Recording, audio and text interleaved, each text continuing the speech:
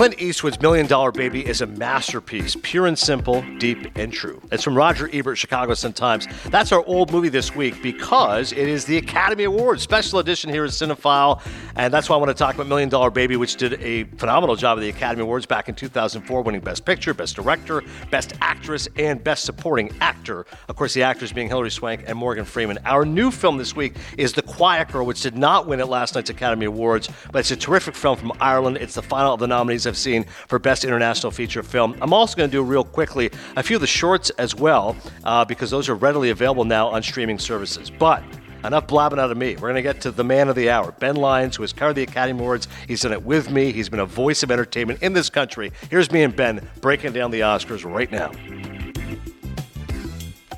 As promised, our buddy Ben Lyons is back, his annual appearance here on the Academy Awards. The first thing that Ben noticed, of course, and for those who are unaware, he does a great job. He's basically running Amazon sports content, does a morning show called Bonjour. And Bonjour, we say to Ben, right now, Ben, I'm wearing a tuxedo because this is the tuxedo you told me to get when you got me to the Oscars, and we did it twice together. And most famously, after we did the Oscars together, you said, you want to go In-N-Out Burger? And we went to In-N-Out Burger in our tuxedos. It felt like a scene out of Pulp Fiction. Well, I'm proud of you for only having In-N-Out Burger on Oscar night so you can still fit into that tuxedo, which is now about 7 years old, I think. 8 years old on the tux. So, Adnan, I don't know if it's the Pilates, the hot yoga, whatever that treatment was that Jimmy Kimmel mentioned that all the celebrities are doing now in LA to stay thin. You look good, buddy. I appreciate it, man. You too. I did have to kind of give a suck in on the waist a little bit, but yes, we did get the tuxedo on.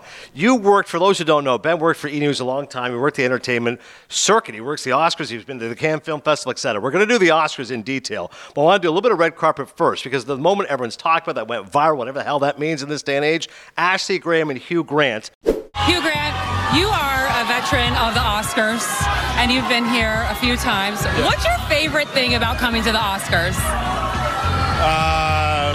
It's fascinating. The whole of humanity is here. It's Vanity Fair. Oh, it's all about Vanity Fair. Yes, that's where we let loose and have a little bit of fun. What are you most excited to see tonight? To see? Yeah, well, I know that you probably watched a few of the movies. Are you excited to see anybody win? Do you have your hopes up for anyone? No one in particular. Okay, well, what are you wearing tonight then? Just my suit. Your suit? Who made your suit? You didn't make it. I can't remember. My tailor. That's okay. Yeah. Shout out to the tailor. Yeah. So tell me, what does it feel like to be in Glass Onion? It was such an amazing film. I really loved it. I love a thriller. How fun is it to shoot something like that? Well, I'm barely in it. I'm in it for about 3 seconds. Yeah, but still, you showed up and you had fun, right? Almost. Okay, all right. Okay, well, thank you so much. It was nice to talk to you. Yeah. All right, back to you guys.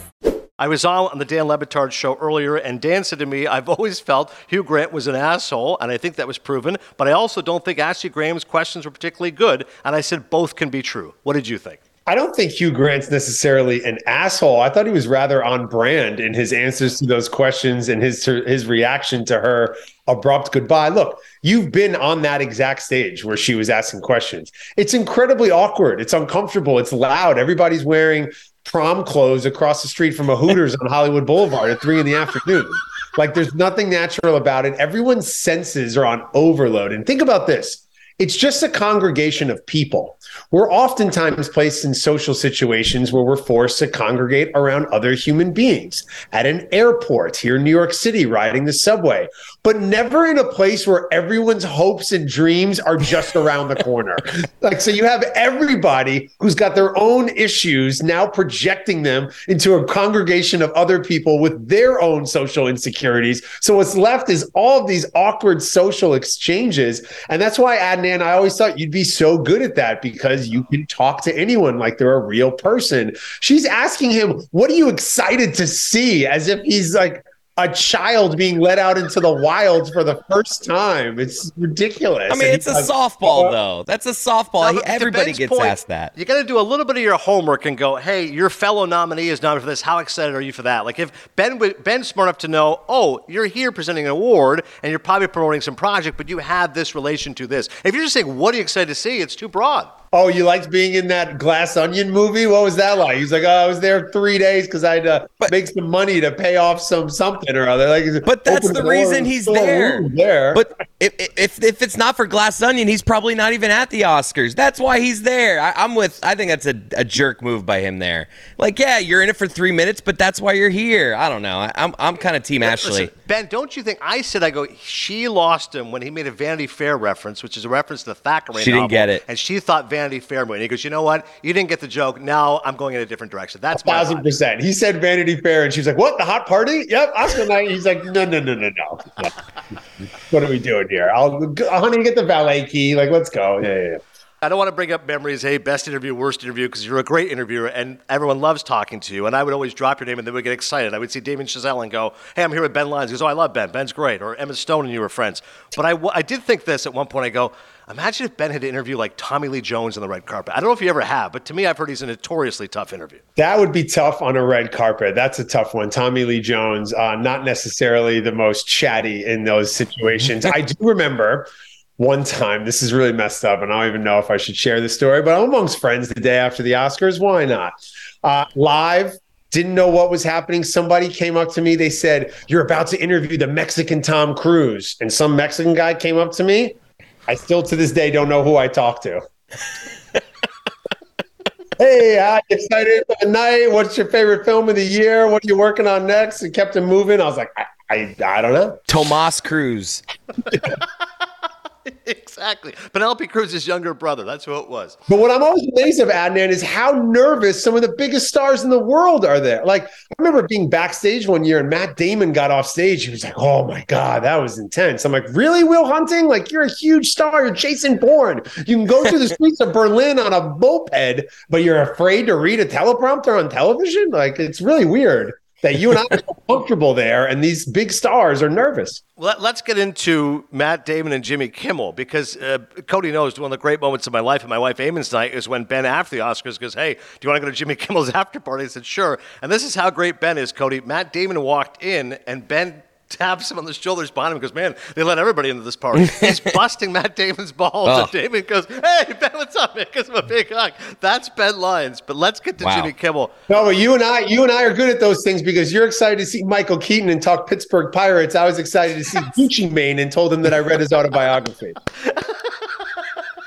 Both of those are absolutely Can't get lost in the sauce, Adnan. Can't get lost. 1,000%. So I thought Kimmel was great. And again, you and I are hosts, but this is why you need a host as a connective tissue. You come out, you welcome the audience, you address the elephant in the room, the slap, you make jokes about it, you go 10 minutes. I thought it was timely, I thought it was topical. As always, Kimmel's very comfortable in his skin. If a joke doesn't land, he doesn't care, he keeps going on. I like the uncomfortable jokes. I like are we going to vote for Robert Blake in memoriam? That's not going to land with everybody, but I'm like, he's going to go in that direction. I thought he did a terrific job. It was good to see Jimmy Kimmel back. Did something really smart out of the gate, Cody. He got everyone excited. He didn't come out there and take pot shots at people. Everyone's nervous. Yeah. He's going to call them out. He made them all feel like winners in those first 2 minutes, got everybody cheering, buying into the evening. He's got to be the most dialed in the room. And he owned the fact that it was going to take 3 hours and 45 minutes. And you think about the star power that they were able to attract to the Academy Awards, which is pretty impressive because just down the street, the New York Knicks were beating the Los Angeles Lakers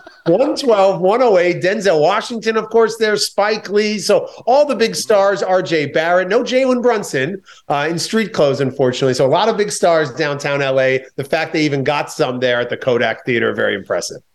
Yeah, he was getting off jokes at Spielberg out of the gate, saying, such a lack of creativity. He has to make movies with himself now. Seth Rogen getting high with Spielberg. So, I thought that went really well. Everything Everywhere All at Once. It's been a long time we've seen this, Ben. In the preferential ballot, everyone wins a little bit. You get 2 Oscars, you get 3. Spotlight will win Best Picture, but nothing for acting, but they'll get screenplay.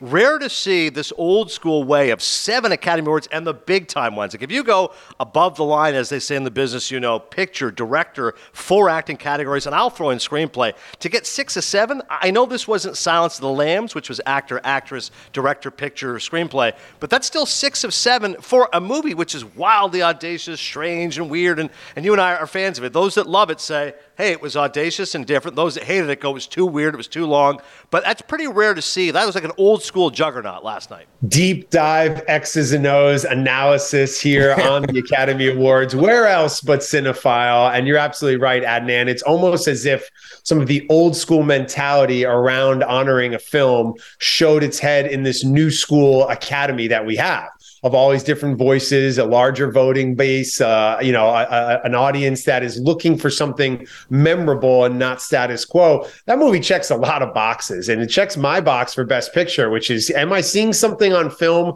that I've never seen before? And am I now looking at the world I live in through a different lens? And I think that film checks both of those criteria, and that changed the way of filmmaking. An ambitious film, only the second film the guy editing it ever worked on, which is wild. So you have all these kind of interesting people who find themselves in this wild movie that's about imagination and taking chances, and of course the superhero in all our lives and our mother. And I just thought it was so beautiful and deserving of the award because it took big risks. It wasn't just a cookie cutter, oh, this is going to win all the Oscars because it's a period piece and it's got this actor in it. No, it defied convention in its casting, in its creativity, and in its screenplay, and the special effects. Like, it's just a wonderful film, and I'm proud of the Academy for giving it as much love as it did. We grew up in those 90s movies in Miramax, since disgraced because of the Weinsteins, but we love those films, Reservoir Dogs, Pulp Fiction, Sling Blade, Fargo. That's where, to me, this is a real moment for A24. Like, they're like, we're going to make independent movies and take chances. This movie came out late March, early April. At that time, Ben, I was resistant because I go, sci-fi, mother-daughter movie, it's probably not for me. But then everybody keeps seeing it. It's still in the top 10. It's still in the top 10. I'm going to go see it. Oh, this is incredible. But it's not going to win. It might get a couple nominations. Maybe Yo wins, but that's it. And then it kept picking up momentum. These movies, it never happens like this. What an enormous moment for A24. $75 million that movie made, and they won 7 Oscars. That's great for independent cinema. It's amazing for independent cinema. I love how many shout outs A24 gets throughout the course of the night. And if you're just coming down from another planet and you're watching this for the first time, knowing nothing of Hollywood, you're like, those A24 people seem really popular. They seem to get a lot of the shout outs. And you're like, yeah, because they're a studio that's taking chances on this type of material. Look at last year with Coda. That film came out at the Sundance before the Oscars. It was like a 14-month run to Best Picture. This last film, Everything Everywhere All at Once, premiered at South by last March down in Texas. So another year-long campaign. And that's what it takes for a film that doesn't have the bankable box office stars or notable name recognition behind it. You got filmmakers who people aren't necessarily familiar with. You got to have a long lead. You got to have a presence at the festivals. You got to take a time and a slow build. They timed it perfectly as the toast of the night, winning, like you said, 6 out of the 7 awards. It's big time. Supporting actress I whiffed on. I thought it would be Angela Bassett, but I wasn't totally shocked. Once Jamie Lee Curtis won the SAG, I go, okay, this is what this is going to be. Neither of them give the best performances of their careers, but this is going to be the Lifetime Achievement Award. So do you think Angela Bassett should win and should have won 30 years ago for What's Love Got to Do with It? Or is this Jamie Lee Curtis's moment, Fish Called Wanda, Trading Places, and she's in the movie that's the best movie of the year? Or is it Carrie Condon's going to win? She won the BAFTA, and maybe she should win for Banshees.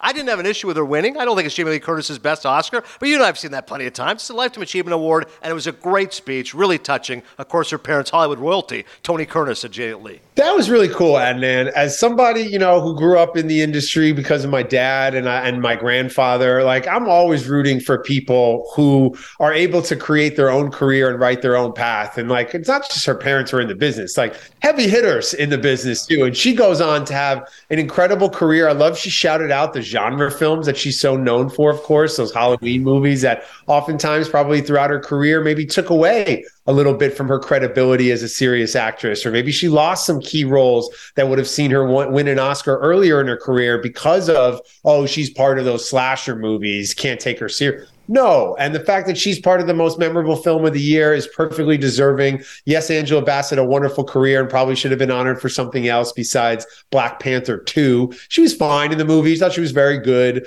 But again, this movie, Everything Everywhere All at Once, the marquee has a bunch of consonants on it. It's definitely not a good title in terms of marketing, but marketing a film with Oscar wins, that's the best medicine. And I think Jamie Lee Curtis's speech was spot on. But again, have a soft spot in my heart for those who grew up with famous parents and are able to create their own path and add to the world of cinema. And she did that. Chris, you can speak to this. You've talked before. People talk about nepotism. They mock you. You're only there because you're your dad. You and Ben know what this is like. Yeah, it's something I deal with all the time. It's always my, whenever I do anything, there's one comment about nepotism. You know, when I'm watching you out at Lake Tahoe covering the golf, or you're at NBA All-Star Weekend with Amin Elhassan, I'm thinking, boy, Jamie Lee Curtis would be really proud of Cody. Yes. Greg Cody didn't do any of that for me. That's me doing that. Michelle Yeoh wins, and of course, shout out to Crouching Tiger, Hidden Dragon. I'm just glad that was recognized by two probably favorite feel-good moments. Ke Huy Quan, which we knew was coming. This guy hadn't acted for 30 years. When he saw Harrison Ford backstage at the Oscars lunch, he goes, I don't know if he'll remember me. And then he called him by his character's name in Temple of Doom. They hugged. The picture broke the internet. And of course, Harrison Ford awarded Best Picture. So he and Ke Huy Quan got to have that big hug together. You knew his speech was going to be great. He knocked it out of the park. And most happily for me, there's always one award you and me say, hey, if there's one award, I'll be happy with this. For me, it was Brendan Fraser for The Whale. I thought it was a great film. It got mixed reviews. It was nominated. It did win for makeup as well. Hong Chow was up for supporting actress. You and I know Aronofsky takes chances. I didn't like Mother. I thought that was a miss, but I love the rest of it. I love Requiem for a Dream, and I love what he did with The Whale, and I love Brendan Fraser's story. That's a great comeback story. Hardworking guy, genuine, sweet, and it was nice to see him recognized. Would have been nice if both those guys, who are far classier than the three of us, have gotten up on that stage and said, you know what? It feels great to win this Oscar because all you fuckers passed over me the last 30 years. Fuck you. Fuck you. Yes. Fuck you. You're okay. I should have gotten that role, but I forgive you. And fuck you. Like, that would have been amazing. That's literally what they're thinking. And honestly, I'm so happy for Brendan Fraser that he doesn't have to go through this anymore for this movie. He has looked so stressed out and so just like emotional throughout all of these award shows, having to go up and have a new speech each time. Like, I'm happy he's done with that right now. He can get some time on a beach and just relax and contemplate if he's going to go back to the center of the earth, go on another journey or whatever he does. I think, I think when you are honoring these performances, it would be completely disingenuous to factor in all of the previous work and where they're at in their career and their life. Like, I know you're supposed to be unbiased and just look at the work on the screen, but how can you not root for these men and women who have been overlooked, who have had to reinvent themselves? The fact that Jimmy Kimmel shouted out one of my favorite movies ever, a seminal Encino Man. Encino Man. It's just a brilliant piece. It would be wonderful on stage. I think they could adapt it to Broadway. Donde estás el baño? I know how to say that because of Encino Man. I love that Pauly Shore sitting at home somewhere being like, oh, I could have come back too. That's a great movie. So shout out to Encino Man and Brendan Fraser for getting it done. The category, guys, that I was rooting for, and this, I guess, is some recency bias. I had the privilege at a super hipster theater in Brooklyn where they were selling, like, you know, gluten-free everything and kimchi this and all this stuff. You know, it had kombucha, the whole thing. I went on Saturday and went to a block of programming for the animated shorts category. So I watched all those. You want to see My Year of Dicks win? My Year of Dicks is really funny. My Year of Dicks is tremendous. I was an Ice Merchants guy. That movie moved me to tears with no dialogue. I thought it was wonderful. But the boy, the hound, the fox, the horse, J.J. Abrams, whatever you want. It's a magical film that will make you believe in life and love again. So I was very moved this year by animated shorts. Very happy to see that category last night. You're right. The Boy, the Mole, the Fox, and the Whale, what the hell it is. Fox and the Horse. It's readily available. I believe it's on Hulu. Because people were asking me, in the past with shorts, you and I would have to get links from people. 12 of the 15 shorts are available on YouTube, Hulu, or Netflix, or Disney+. So you can actually watch a lot of these shorts. And I'm with you on Ice Merchants. Wasn't crazy with the Flying Sailor, 8 minutes. Guys naked flying through the air. I don't understand that nomination. But that movie is so sweet. The one scene where he's like, the greatest thing you can ask for is help.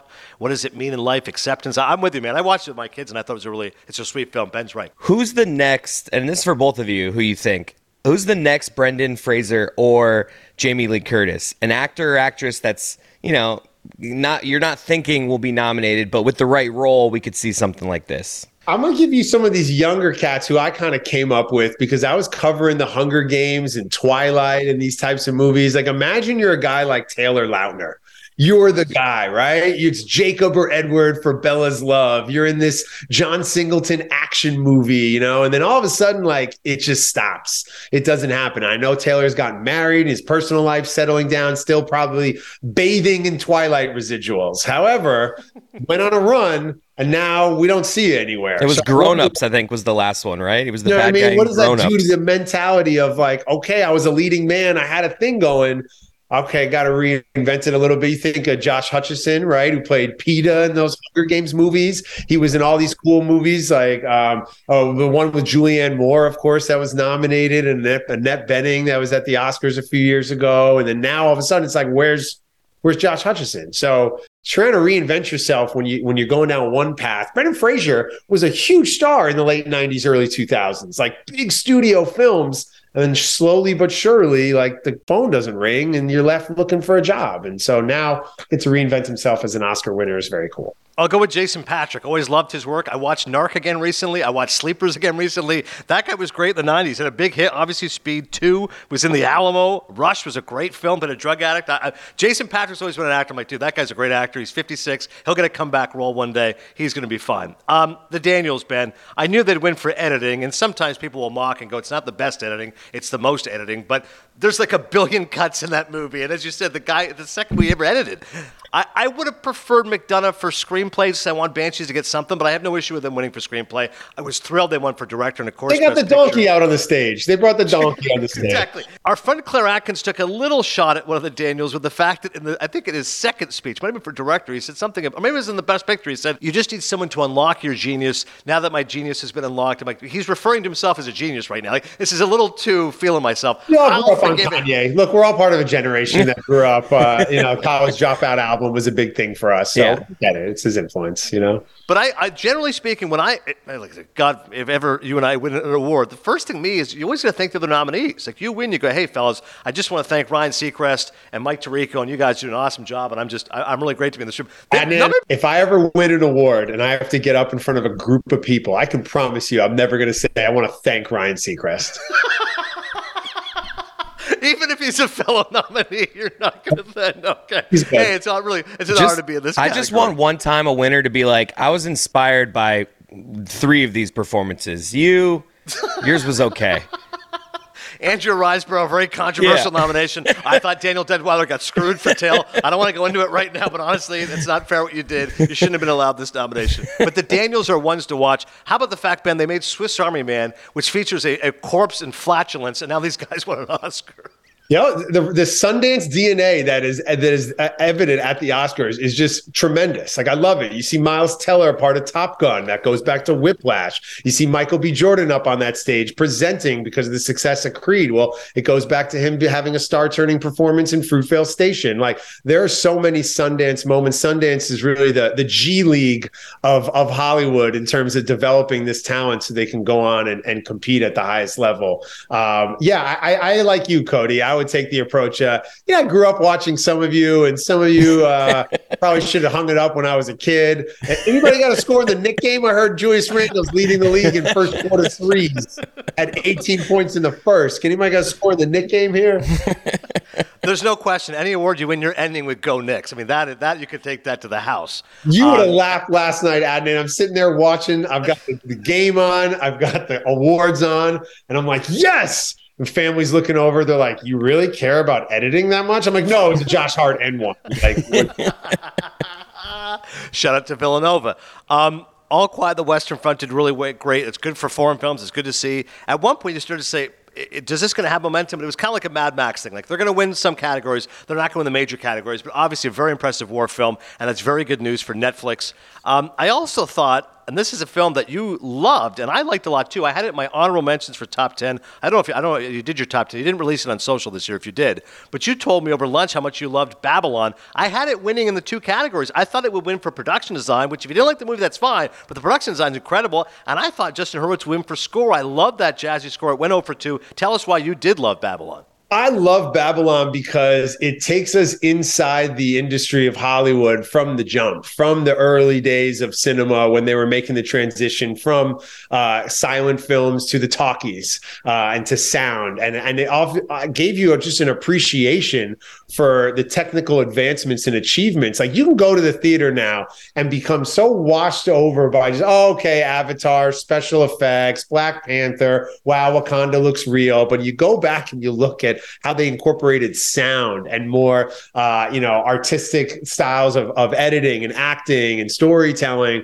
Boy, what a wild, wild west time it was back in the Babylon days. And I just thought it was I also think it's tremendous when you have set pieces and extras and you're using lighting and makeup and costumes and you're not using those CGI effects of those other movies I mentioned. And the movie feels equally epic. Like those party scenes, those scenes with Spike Jonze shooting, trying to race the lights, like they feel iconic. And you're making a movie about the making of Hollywood and icon, like why we all fell in love with cinema in the first place.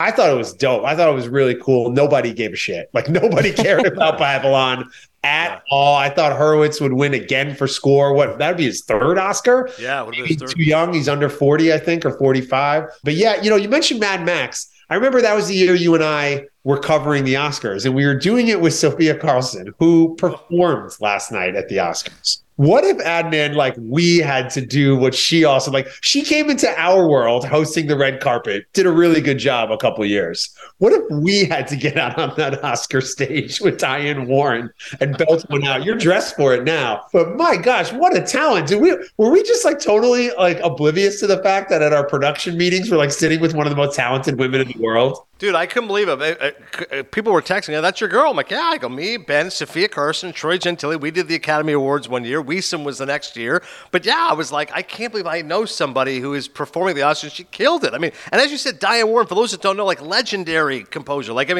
It was awesome to see Sophia there, and she crushed it. And in answer, no, you and I don't think realized what a big deal she was and how big a deal she continues to be. So I agree with you. She absolutely crushed it. Speaking of performances, though, I'm thrilled that Naatu won. I mean, nobody loves MLB Network more than Jeffrey Lyons, your father. Today, Harold Reynolds, who is the face of the network, called me, and he goes, hey, what'd you think of the Oscars? And I said, it was great. He goes, how about that Naatu? Because that was unbelievable. I go, yeah, because that was the performance of the night for me. Those guys crushed it. This is why the Oscars exist. This is why all these award shows exist. So guys like Harold Reynolds can be talking about films that you would never expect a guy like Harold Reynolds to be talking about. We got to get Cinephile back to the Oscars next year. I know, Cody, you put up the Hail Mary a little late in the game. Yeah, it's a little late in the game. I was focused on this Josh Hart trade. Knicks go 9-0 once they move to Josh Hart. Now 10-3 since the Hart deal. So I had my priorities elsewhere, but it is a mission of mine to get Cinephile back to the Oscars. Do you have a tux, Chris? I'll have one. I'm doing a weird thing where Adnan's only wearing a tux on the top. I'm only wearing the pants. So kind of like Riz Ahmed, you know what I mean? Yeah. You choose which part of the tux you want to wear, Right. Love the Riz Ahmed. Love the Riz Ahmed Colorado. I'm going to bring that back to 70s style. Speaking of 70s style, John Travolta, normally in memoriam, is a little bit awkward, and you go, I don't know why, Sean Penn is presenting it, but we can make the Travolta jokes and the wickedly funny Adele Dazeem, Idina Menzel. I'm all for that. But got choked up, and it was emotional when he said "Hopelessly Devoted to You." I believe that's the song from Grease, which he was mentioning to Olivia Newton-John. I thought that was really sweet. It was a nice moment. But how do you miss Paul Sorvino? Him and Anne Hesh, I don't get it. I know it's a hard job, Ben, but someone in the room is going to go, it sounds morbid, but who are we missing? Can we get Paul Sorvino and Anne Hesh in there? How does that happen? I don't know how that happens. Maybe, Adnan, there's something from the families behind the scenes where they proactively say we don't want to be included in this moment, or I don't know. But yeah, it is always a part of the show I morbidly and oddly look forward to as a demarcation of time. And you think of all the legends lost and how their films will live forever. And yeah, I mean, John Travolta, obviously no stranger to loss in his own life. So it was an emotional moment last night for sure. Yeah. And honestly, that's something you really appreciate, and to ground the night, right? When everybody's all excited and winning and looking great and feeling good, let's take a moment and be grateful that we're even here and have this privilege to do this. And that was the thing I took away too. It really feels like for the first time since the pandemic that now everybody's back in the theater, back outside at these events, and appreciating that you don't get to be in those rooms every single year. And that's why, and Cody, I'm gonna rile up Adnan here. You ready? I'm gonna rile him up here. No, Tom Cruise thankfully wasn't there last night. It was a big deal that your boy wasn't there last night, because it is something that people should appreciate, that privilege of being in that theater. So you have the opportunity to do it. You say, no, I'm good. I'm gonna go try and find the tallest building to jump off of instead. That kind of rubs people the wrong way there. And then, don't you think? 100%. I think that he should be there. Is he avoiding the jokes? He knows that there's just going to be a lot of the classic jokes. Is that why? What's he avoiding? Ben said apparently he was shooting. That's what he's doing. Whatever, Mission Impossible 10. He's trying to kill himself with a motorcycle off the Burj Khalifa, whatever the hell he likes to do in his spare time. But to Ben's point, Spielberg said to him at the luncheon, you saved Hollywood's ass. We're all back because of you. And even with my disdain and contempt for him, I will willingly admit, of course, Top Gun Maverick got people back in theaters. That was enormous. Someone said to me, he goes, he saved movies. I go, he didn't save movies. He helped save movie theaters. I will completely concede that point. I wouldn't say he saved movies, but the fact he wasn't there back in the day, Ben, you'd go, oh, there's Jack Nicholson front row. Always the biggest stars were there. It was missing, but Top Gun Maverick is now an Academy Award-winning film, and find the best sound. I have no issue with that. But it was a little odd that he wasn't there. No Jim Cameron either. Is he mad that the director? He was mad about the director thing, huh? That feels more personal. That feels more hey, I directed Avatar 2. What's up? What are we doing here? You guys didn't give me the award the first Avatar. Now I got to go to the second one. Come on. So maybe that's a little personal. That front row felt a little light last night. It did. Yeah. No light. Maybe again, the Knicks are in town. They're playing well. I don't think that's. I don't think that's. Denzel's in the front row with the crypto. Denzel's in the front row with the crypto. No. The Knicks avoiding the play-in now, looking like a 5 seed, going to face the Cavaliers first round. That's impacted the Oscars. Well, I got Anna de Armas in the front row. She's been in 4 movies. The front row's from Meryl Streep. Everybody's at the Knicks game. I can get it. That's a fair point. Ben Lyons of Bonjour Sports Talk. He does an awesome job. Go check out Amazon for all the greatest stuff there. Closing thoughts, Ben? Anything you want to say about the Oscars you liked, you didn't like, what you'd like to see next year? Tell me how else you get a film about time traveling and, your imagination into the public zeitgeist without these award shows. They employ a lot of people. Sadly, not the 3 of us this year, but hopefully next year we'll be back on that Oscar stage. Ben Lyons is the best. Thanks so much, brother. I can't thank you enough for getting me to the Oscars those 2 times, and we'll be back again. And I'm thrilled for your success with Amazon. Starting a new venture. Cody, you know what this is like. You leave ESPN. It's easy when you got those 4 letters behind you. Now when you're starting Meadowlark, Ben's now doing that with Amazon. It's an incredible challenge, but I'm proud of you, man, and I appreciate you giving us some time. Thank you. I really appreciate that. It's interesting, these moments that happen every year, and folks like us who are lucky enough to be able to touch them, you sort of check yourself. You're like, wow, remember I got to interview Cate Blanchett the night she won for Blue Jasmine. She's holding her Oscars and she gives me a hug. And, last night I didn't get to cover the Oscars, but I did a live stream with Mario Chalmers and Caitlin Wilson from Kansas, Choctaw Jayhawk. So continuing to touch the culture there as we continue on our journey of storytelling. March Madness right around the corner. Mario Chalmers going to love it. Great job, Ben.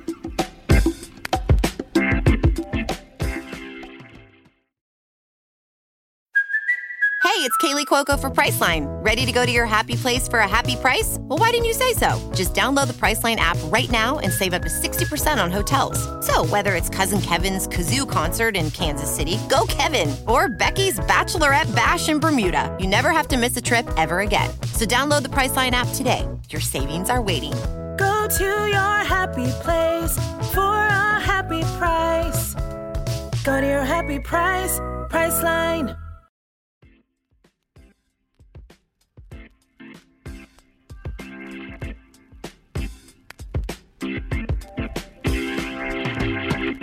All right, Ben Lyons, always crushing it. Ben is the best. There's a couple other Oscar thoughts I wanted to mention. I was really, because as I said to him, what's the one you wanted to see?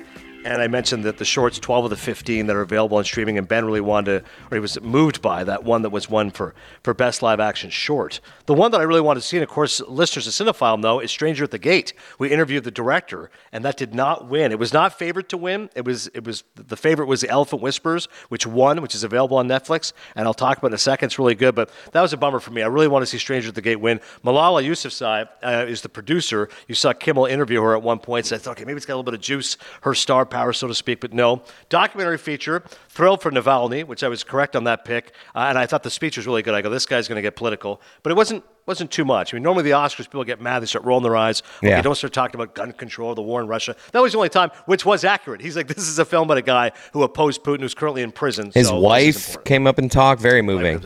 Yeah, I thought that was really, really a nice moment. Pinocchio, not surprising, but I did like the fact that he mentioned his parents. A lot of mentions of mom specifically, and I love the way he said, he goes, my parents are no longer with us, but I'm still their son. I thought that was a really nice moment. And I liked when Kimmel did that monologue, and he was going through each person off the gate, and he said Guillermo, and they get to Guillermo del Toro. He goes, no, not that Guillermo. And he went to the Guillermo from the Kimmel show. Again, it's for his audience. Not everyone's going to get it, but I thought it was hilarious, that cutaway to Guillermo del Toro. Adapted screenplay wins Women Talking. I'm thrilled for Sarah Polley, Canadian from Toronto. They mentioned that as she went up there. Again, Cody and I were not huge on the film. People have asked me, what's it about? I go, it's just women talking. I don't think it's going to get a huge audience, but I was really happy that Sarah Polley won an Academy Award in a category, by the way, which I was not crazy about the other nominees. We went through all the major award winners. In case you're curious, as far as the numbers, I went 17 of 23. Those I feel like the two shorts screwed you, yes. and you picking Babylon screwed you. Yeah, Babylon screwed me. I went, oh, you're right. Oh, and 0 for 2 production design score, as I just mentioned to Ben. And I also got banged on those shorts. Animated short film, the one that Ben loved, which was great. The Boy, the Mole, the Fox, and the Horse. That one, which I predicted, but I was wrong on live action short. I would thought it would be Le Pupille, which is a French film. Instead, it was An Irish Goodbye.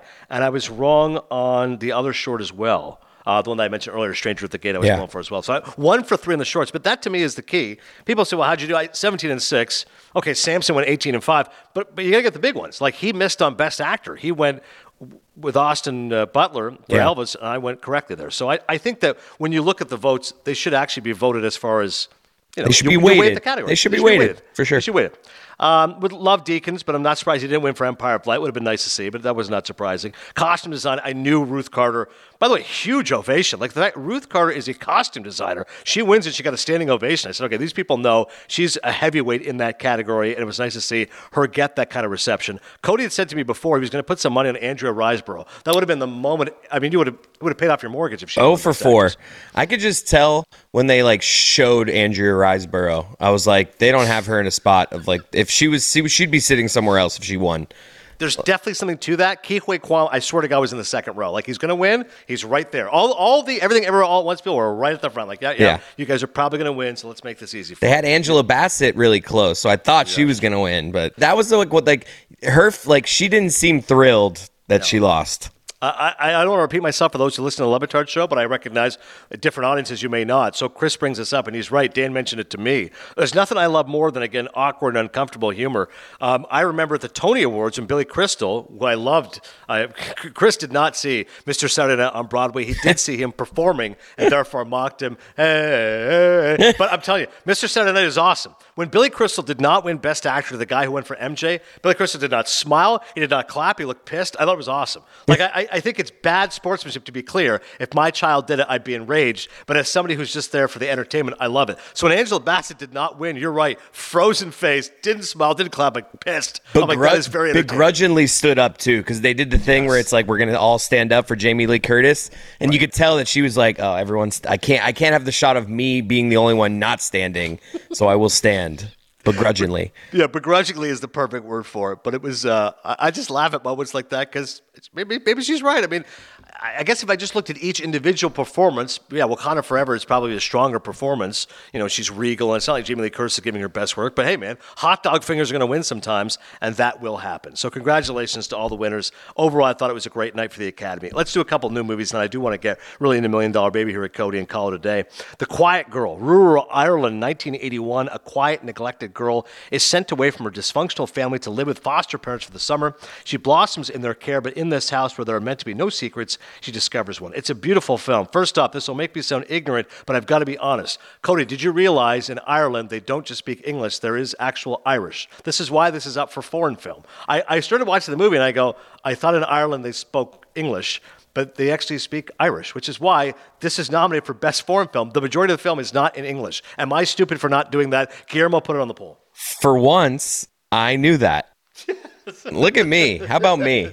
I'll pat myself on the back here. I knew it in that, okay, obviously it's not her best international feature film, but as I was watching it, so maybe it's in Polish. Like, I didn't know. I'm like, no, there's Irish is a specific language. That's how dumb I am. I thought the language didn't matter. It's just like, where was the movie made? Like, you know what I mean? That's what I thought it was more based off that. No, it's got to be like 60% of it has to be in a different language other than English. Okay. And then it's also where it's produced by. But that's the main thing is the actual language. That's why international feature film is, for years, was known as foreign film, obviously redubbed. But regardless, some of it's in English. Obviously, there's subtitles. That doesn't impact guys like me. Combe Barrier had made the film. I thought it was a beautiful movie. It was really sweet. And I think that it's one of those movies that kind of sneaks up on you. Like, I'm watching it, and it's like, Irish family, big family. She's kind of neglected. Okay, you're going to go live with these people for a while. What's really the story about? What's the plot? But it's about emotion, and it's about how it all unfolds, and she gets this kinship with this family, and it almost feels like foster parents. And it's got probably the best movie ending of any movie that came out last year. Like, that was the big thing that walloped me. I love a movie, because so often it happens, you watch the film, the first 2/3 are really good, and they don't stick the ending. They don't stick the landing. In this case, I was watching, I'm like, oh, it's a good film, it's a sweet movie, it's about a little girl making a relationship, and then I go, the last 5 minutes, you're in tears. I said, this is a hell of a movie ending. It really wallops you. I thought it was, I don't want to ruin it. I want people to see it, but I thought it was really beautifully done. 3.5 Maple Leafs, a couple blurbs for you. Ty Burr, my man. The story is simple. It's a connection between an invisible girl and a woman who finally sees her that forms the backbone of this lovely handmade film. Michael O'Sullivan of Washington Post. In a world of noise and noisy, jumbled films, this story of found family speaks loudest when saying nothing. That's a hell of a blurb, well written. This, by the way, just you talking about that film, it's $1 Million Baby. A lot of similar, found family. Yes. Like kind of foster. Neglected, finding a home. Yeah, I swear I didn't even think of that connection. I just wanted to do $1 Million Baby because there's the Oscars. But you're right. There's definitely a lot here. Martin Syed, AV Club. Without voiceover narration tying everything together, some scenes feel out of place, random, or offer a little beyond aesthetics. Well, it's definitely not an observational drama, but I guess where Martin's getting at. I did want to mention a couple of the shorts, as I said, because they are readily available. So I want people to be able to see these. The Oscars are over now. You say, who cares? Well, you should watch it, especially if you like elephants. If you're Ron McGill, you're going to be moved to tears by the Elephant Whisperers. It's available on Netflix. It's a documentary short. It's 40 minutes, and it's beautiful. Again, I was cheering for Stranger at the Gate. I really wanted to see that film. Again, we had the director as a personal story. But Elephant Whisperers is really well done. It's about this Indian couple who literally look after elephants, and these are like elephants who are like neglected or abandoned or damaged, and like a 3-month-old elephant. I mean, there's nothing cuter, like playing with his ears, feeding him. The one elephant can only be fed by the mom. He won't be fed by the dad. And one of they saw obviously in subtitles, I believe it's in Hindi, but one of the characters says, elephants are like one of the most intelligent creatures alive. He's like, aside from talking, elephants are right there with us. They know how to play, they know how to laugh, they know how to love, they know mourn, how to feel. They mourn. Yep. Yeah, it's amazing, man. So my sister-in-law loves elephants. If you're a big elephant fan, you're going to love The Elephant Whisperers. It's a really sweet movie. 2 animal movies, of course, nominated there. Chris and I have already talked about Haul Out and about walruses and just what strange animals they are. That film did not win. I also saw The Martha Mitchell Effect, which was also available on Netflix and nominated for Best Documentary Short. I believe that was also around 40 minutes. Didn't know much about this. I think for people who've seen the Julia Roberts movie or miniseries called Gaslit, I'm not familiar with it, but I believe she's playing Martha Mitchell in that. Martha Mitchell, again, I didn't know nothing about this. Watergate, she had a really huge hand in it, and they really smartly mentioned it early on. There's a clip of Richard Nixon who's saying, without Martha Mitchell, there would be no Watergate, and she was the one that was really kind of profound in this. Yeah, it was a limited series on Starz. Julia Roberts and Sean Penn focused on Martha Mitchell,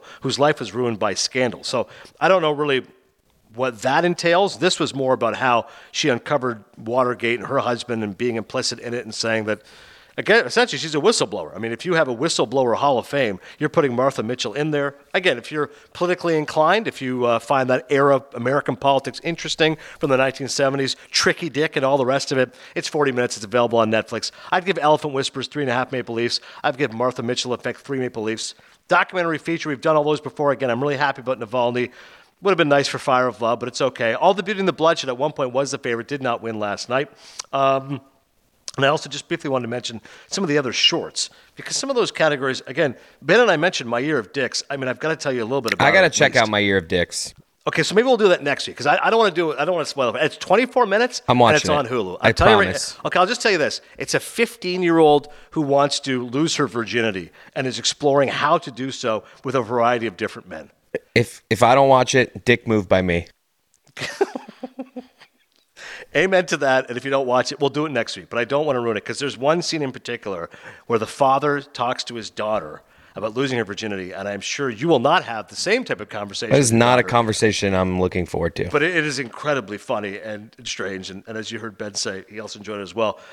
We had talked about Night Ride before, the film about the little person who goes on the train, picks up the trans person. Le Pupille, I also saw. That was also nominated for live-action short film. I was wrong there as far as I was able to win. It's about a bunch of French girls at a school for run by nuns, and just about their desires and how they're being impacted. It's available on Disney+. I thought it was a good film. I mean, I thought I was going to win because the stuff I had read was the favorite. Here's a really brief blurb on it, if you're curious. A story about pure and selfish desires, freedom and devotion, and the anarchy that is capable of flowering in the minds of girls within the confines of a strict religious boarding school at Christmas. Again, it's available at Disney+. It's translated as The Pupils, but it's called Le Pupille, 37 minutes. I'd give it 2.5 Maple Leafs. I thought it was a sweet film. As I said, it was kind of about anarchy and these girls trying to get back at the nuns. All right, that's the Oscars. I want to do a little bit here, $1 Million Baby. 2017, the New York Times released their best film so far of this century. The best was amazing, There Will Be Blood. Yes, which somehow my brother still doesn't like. But $1 Million Baby was number 3 on that list. And I wanted to talk about this film because every few years I watch it. And when I tell people, they go, "Are you crazy?" And I go, "It's one of my top 20 favorite movies of all time." They said, "No, I know. It's a great movie. But how could you rewatch something like that? It's so depressing." And I said, "No, but movies like that, which are so profoundly well made, to me, it just moves me. I don't find it depressing. I find it inspiring because it can be so powerful." Now, Obviously, I'm saddened by it, but when I see the craft, it makes me think of the Valvano line. He's like, if you can laugh and cry on the same day, then you've had a full day. That's how I feel about $1 Million Baby. Like when you see the love that Clint Eastwood's character develops for Hilary Swank's character, like that, even though it's happening around a sad event, that makes you happy. I agree with you. Like, while it is a sad movie, it makes you feel like there was love there. Again, I can't imagine people who have not seen the film, but it just takes me back to when I first saw $1 Million Baby. I saw it in the theater in Toronto. It was, mid-December, and there hadn't been a ton of buzz about it. So often now these movies, you've already heard so much about it. You've seen the trailer, I just knew Clint Eastwood movie. I didn't even hear any Oscar buzz. It was just a Clint Eastwood movie. It's getting great reviews. I'm like, okay. I don't think I even watched the trailer. And it's got Hilary Swank in it, Morgan Freeman. I go, okay, I'm in. I'll go check it out. And I want to either opening night or very early on. And that feeling, that's like a top 5 feeling in a movie theater. That ending, because the entire theater was just silenced. And it was like you realized you had seen and witnessed this great artistic triumph. You were inexpressibly moved by it, and you were saddened by it, haunted by it. And the score is so good. Like, Eastwood does his own music. So that piano score, as soon as the credits come up, directed by Clint Eastwood, I go, I'll never forget, being in that theater and what that emotion was like. It was amazing if you could harness it. And here's the thing about $1 Million Baby. If I explain it to somebody, real simple. It's a determined woman working with a hardened boxing trainer to become a professional. That's what it's about, right? But here's what it's about. That movie lifts your heart, and then it breaks it. It's about an underdog facing long odds. She's, as Morgan Freeman says in the narration, she knew one thing. She was trash. She's the woman there working as a waitress, getting up scraps of food. Oh, it's for my dog. And then she's going home and eating it. She's got nothing. Boxing's the one thing in life that gives her any sort of an outlet, gives her any sort of a passion. And she follows that one pursuit. And then ultimately that pursuit ends up crushing her. And it's so devastating because, as he keeps telling her, always protect yourself. And that moment, it's not necessarily whether she didn't protect herself because she got sucker punched, or he didn't protect herself because he didn't get the stool enough quickly. But the point of the film is, it's such an incredible bait and switch. You're watching it thinking, I've seen this movie before. It's just a female Rocky. It's the rise and fall of this boxer. And it's really well made. And again, because it's Eastwood, it's well directed. And Henry Bumstead, the production designer, it's well edited. And again, he's got a great cast. I'm like, oh, so it's a really sweet, nice story. And then when that happens, like that moment where the accident happens, you go, oh my God, like the film just completely shifts into a different level. And like that last 40 minutes, you're like, it's just so unexpected and it's so powerful and so moving. Because you think the story's about one thing and ends up being about something else entirely. And why wasn't this other boxer put in jail for this sucker punch that paralyzes this boxer? Like, think about this news story. Sucker punch paralyzes potential champion boxer. I don't know. That was... Man, I have a lot of questions. It's obviously moving. Like, her family coming in, trying to get all her money, and what's his name? What's his character's name? I always want to call him Clint Eastwood. Frankie Dunn. He protects her. The odd part, the thing that's a little weird about the end is that he's the one giving her the medicine that, like, spoiler alert, Can we spoil it? Can I? It'll be 20-year anniversary next year, so we don't. Okay. At the end, he essentially, gives her the shot that kills her. Essentially, like what's the official term for that? Absolutely. But he's the one. I feel like a doctor would be the one giving that shot. It's just a weird part to me that I'm like, why is he the one without anybody around? Don't we have to sign off on this stuff? Like, it seemed like an odd way to actually do it. Maybe at that time euthanasia wasn't allowed. Maybe in that state it wasn't allowed, so she knew she couldn't just ask the doctors. Like, I actually know a guy I worked with at the Score last week died of an assisted suicide. So it's like, now it's an era in which, you as a patient or the next of kin can say, hey, I'd like to die, go from there. So maybe this was an era, right, pre-Kevorkian, that you couldn't do it. So she knew she couldn't ask the doctor to be administered medicine to die. She's going to ask Frankie, otherwise it's not going to happen. I mean, when she bites her tongue, and she almost bled to death. You're like, this is obviously a woman who does not want to be That's true. I was going to say, because there was almost a look in her eye when she saw how sad he was at the end that I thought she was going to be like, oh, you actually love me. Never mind. I want to live. Like, I thought there was going to be, but then it's just like, nope, done. That raises the controversy of the film. I mean, listen, the movie was a juggernaut. Once it came out, people were like, oh my God, it's incredible. Like right away, as Ebert's blurb said, this movie's a masterpiece. But that doesn't mean there wasn't going to be some backlash. And part of the backlash was from people about the whole concept of euthanasia. There was quadriplegics, and paraplegics saying, what this movie is saying is that if you can't live an able-bodied life, you should just kill yourself. She could have gone back to life.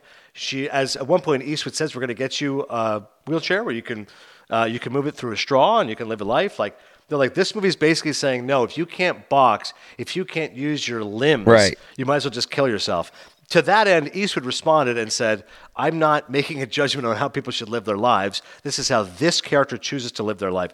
This character is in so much pain that she no longer wants to live. I'm not telling you what to do with your life. The other part of it, too, was just the concept of euthanasia and mercy killings, which is still a hot topic for some, saying that, only a doctor should be allowed to kill somebody. Only God should be allowed to kill you if you're still alive. And Eastwood again said, I'm not going into that debate. If you don't believe in euthanasia or mercy killing, that's your discretion. But this character does. Right. That's what I'm telling you about the story. Frankie believes in doing that. Oh, I just love when Morgan Freeman knocks out Anthony Mackie. Yes. Mackie played a great villain. One of those character actors at the time, obviously ended up doing bigger films, but he's so good at the way he's baiting Jay Baruchel. Jay Baruchel, noted Canadian from Montreal, huge Habs fan. You and I love him because of This Is the End. He's buddies with Rogan and all those guys. But at this point, this was 2004.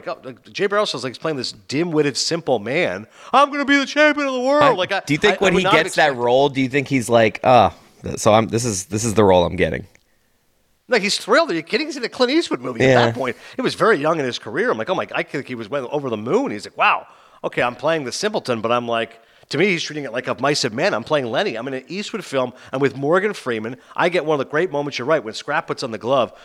Get a job, punk. 109. That's a real kind of crowd-pleasing moment in a movie which is not a crowd-pleaser. That's definitely a fun scene, and he's really good in it. How do you get this ass in the water He bottle? was great, honestly. You're right. I just meant, visually, he looks like someone, hey, you could play this character. I felt like that had to be okay. Yeah, maybe in the casting, he's like, okay, I'm not exactly the matinee idol I was hoping to be, but hey, I'm going to be in an Academy Award-winning film. Yeah. I love the dialogue by Paul Haggis. It's adapted from a series of stories by FX O'Toole. I haven't read the stories upon which it's based, but there's some moments that you go, oh, it's so good, it's got to be ad-libbed. In particular, the scene where Eastwood's talking to Morgan Freeman about giving him some money, and he's like, you got holes in your socks, and he says, these are my sleeping socks. I like to have air in those socks. And someone goes, well, that must have been an ad-lib. No, that's how good Haggis' script was. Eastwood kept virtually every word for word from the script, because that's one of those you go, has to be an ad-lib, Morgan Freeman cleaves with those guys. No, that's how well-written the script is. It's about, these are my sleeping socks, and if I give you some money, could you get some new socks? That money might go down to the track. Scrap himself is an interesting character, and a lot of that goes back to the narration. The narration is A, incredibly well written, and B, incredibly well performed. As I've said about Morgan Freeman, he's got a voice that belongs in the Smithsonian. So from the first passages of the movie, once you hear his voice of, there's only one man I never wanted to fight, and boom, you see Frankie Dunn, you go, I'm in the movie. I'm already in it, because that's how good Morgan Freeman's narration is, and again, the quality of that narration, and the way he's talking about Scrap and all the rest of it. Why wouldn't have Morgan Freeman gone to Vegas with them to like go to that fight. Like I get it all because when she finally gets the championship fight, they're going to Vegas. And he's like, I needed someone with me, like Frankie Dunn's like, I need someone like with me to help be the ring person. And Morgan's just like, I can't go.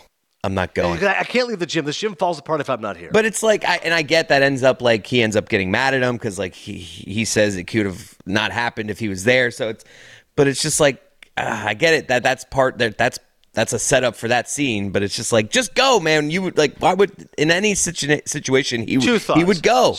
But Scrap is a guy who I think he never leaves the gym. I mean, he literally lives in the gym, right? He's got a cot there. I think he does feel like that level of like, and I know guys like that. Like they're like, no, I got to work. I can't leave the shop. I'm the one running the shop. I can't leave for 2 days' notice. That's fine. And two, I think because of his own past, I think what happened with boxing, I think that he watches boxing, but he can't get too close to it. It's like getting too close to the sun. I don't think he wants to go to the heavyweight fight. It's like a football player who suffered a crippling injury. He may still watch the NFL, but I can't go back to the arena. I don't want to be there. Right. I can't be around. That's true. It's too close to. Good movie, man. Really good. Yeah. Other aspects of it, Eastwood, his acting is amazing. He won the Oscar for directing, but some critics said he should have won for acting. I never saw Eastwood like this. You've seen that gruff curmudgeon. As I said before, my dear friend Mike Kiss, his great Clint Eastwood impression. 3 times in this film, he says, "What?" And every time he does it, I think of Mike. But his acting is so good. I remember Owen Gleiberman's blurb was amazing. He goes, I never thought Clint Eastwood had this kind of role in him. I never thought he'd be in a Douglas Sirk melodrama. I mean, one of my favorite scenes in the movie is when he's talking to the priest. Early on, he's busting his chops. He's got this great relationship of toying with him and explain the Holy Trinity to me, etc. But that scene near the end where he's like crying through tears, I never thought I'd see Clint Eastwood crying about this. And he says, she's not asking for God's help. She's asking for mine. And he says, Frankie, I've been seeing you at Mass every day for the last 23 years. The only kind that comes that much is the kind that can't forgive himself for something he's done. If you do this, you'll be so far gone, you'll be lost forever. A place that I can't reach you again. I mean, it is such a good scene, the way it's so well written and well delivered, and yet Frankie still has to take toll of the situation. Love the cinematography, particularly that shot when Scrap and Clint Eastwood are talking, and he knows what he's about to do. He says, you got a fighter I don't know about, basically saying you're about to do something I don't know about. And at the end, when Frankie walks out of that hallway, beautifully shot, and you see Morgan Freeman kind of step out of the shadows because he followed him to the hospital to see what happened. I mean, it's lyrical. Again, I mentioned the score, beautiful music. Eastwood always does his own music, and most of all, I've mentioned the ending as far as the emotional part of it, but when he says to her Macushla, which is the nickname he gives her, it's Gaelic. I don't know what it means. It's something in Gaelic. But when he says to her, it means my darling. It means my blood. Oof. I mean, there's not a dry eye in the theater. He kisses her on the cheek. I said, what a it's just a knockout, man. It's a movie that so absolutely knocks me out. And I love that last little bit of narration as well as he leaves the hospital and what Morgan Freeman is saying, because, the whole part of it is that Eastwood's writing letters to his daughter. And every time those letters come back returned. Who can imagine what he did to his daughter, but she'll never speak to him again. And now Morgan Freeman is taking it upon himself to write his daughter. That is why this is a movie. And that last great closing line, but somewhere in the, I just wanted to let you know what kind of man your father really was. And you got that great outside shot of a blurry window. He's having some lemon meringue pie. He's like, I'm hoping you found some peace. I'm hoping you found what he was looking for. It's just a hell of a movie, man. I could talk about $1 Million Baby all day. It's great. Some blurbs for you. Stanley Kaufman, The New Republic. The only differences between this new film and its many forebears are that the young hopeful is a woman and the finish is unforeseen. David Ansen, as an actor, Eastwood has rarely taken on a character as complex as Frankie Dunn. And Richard Corliss of Time magazine, like Eastwood, it's a relic that dazzles you with its footwork, daring, and class.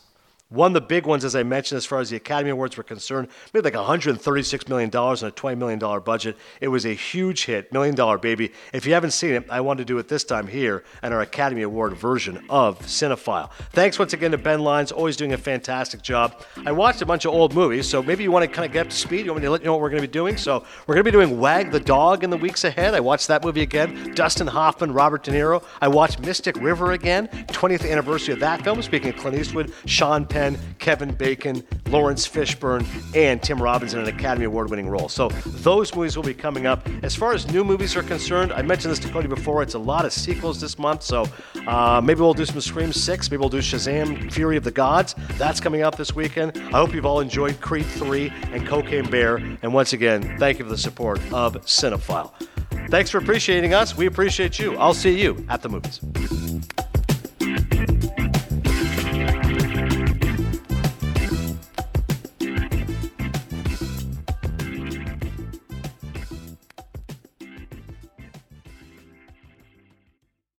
This is the story of the one. As head of maintenance at a concert hall, he knows the show must always go on. That's why he works behind the scenes, ensuring every light is working, the HVAC is humming, and his facility shines. With Grainger's supplies and solutions for every challenge he faces, plus 24/7 customer support, his venue never misses a beat. Call quickgrainger.com or just stop by. Grainger, for the ones who get it done. Everyone is talking about magnesium. It's all you hear about. But why? What do we know about magnesium? Well, magnesium is the number one mineral that 75% of Americans are deficient in. If you are a woman over 35, magnesium will help you rediscover balance, energy, and vitality. Magnesium supports more than 300 enzymatic reactions in your body, including those involved in hormonal balance. From functional medicine doctors to mental well-being and female hormone experts, we all know that magnesium is the one mineral to improve all aspects of well-being and health. But which one? Magnesium Breakthrough from Bioptimizers, the trusted choice recommended by leading experts with 7 best-absorbed forms of magnesium to ensure your body receives the support it needs for overall well-being. Go to bioptimizers.com/balance today and use code BALANCE10 for 10% off. Support your journey to wellness at bioptimizers.com/balance. Magnesium Breakthrough from Bioptimizers, your foundation to optimal health and vitality.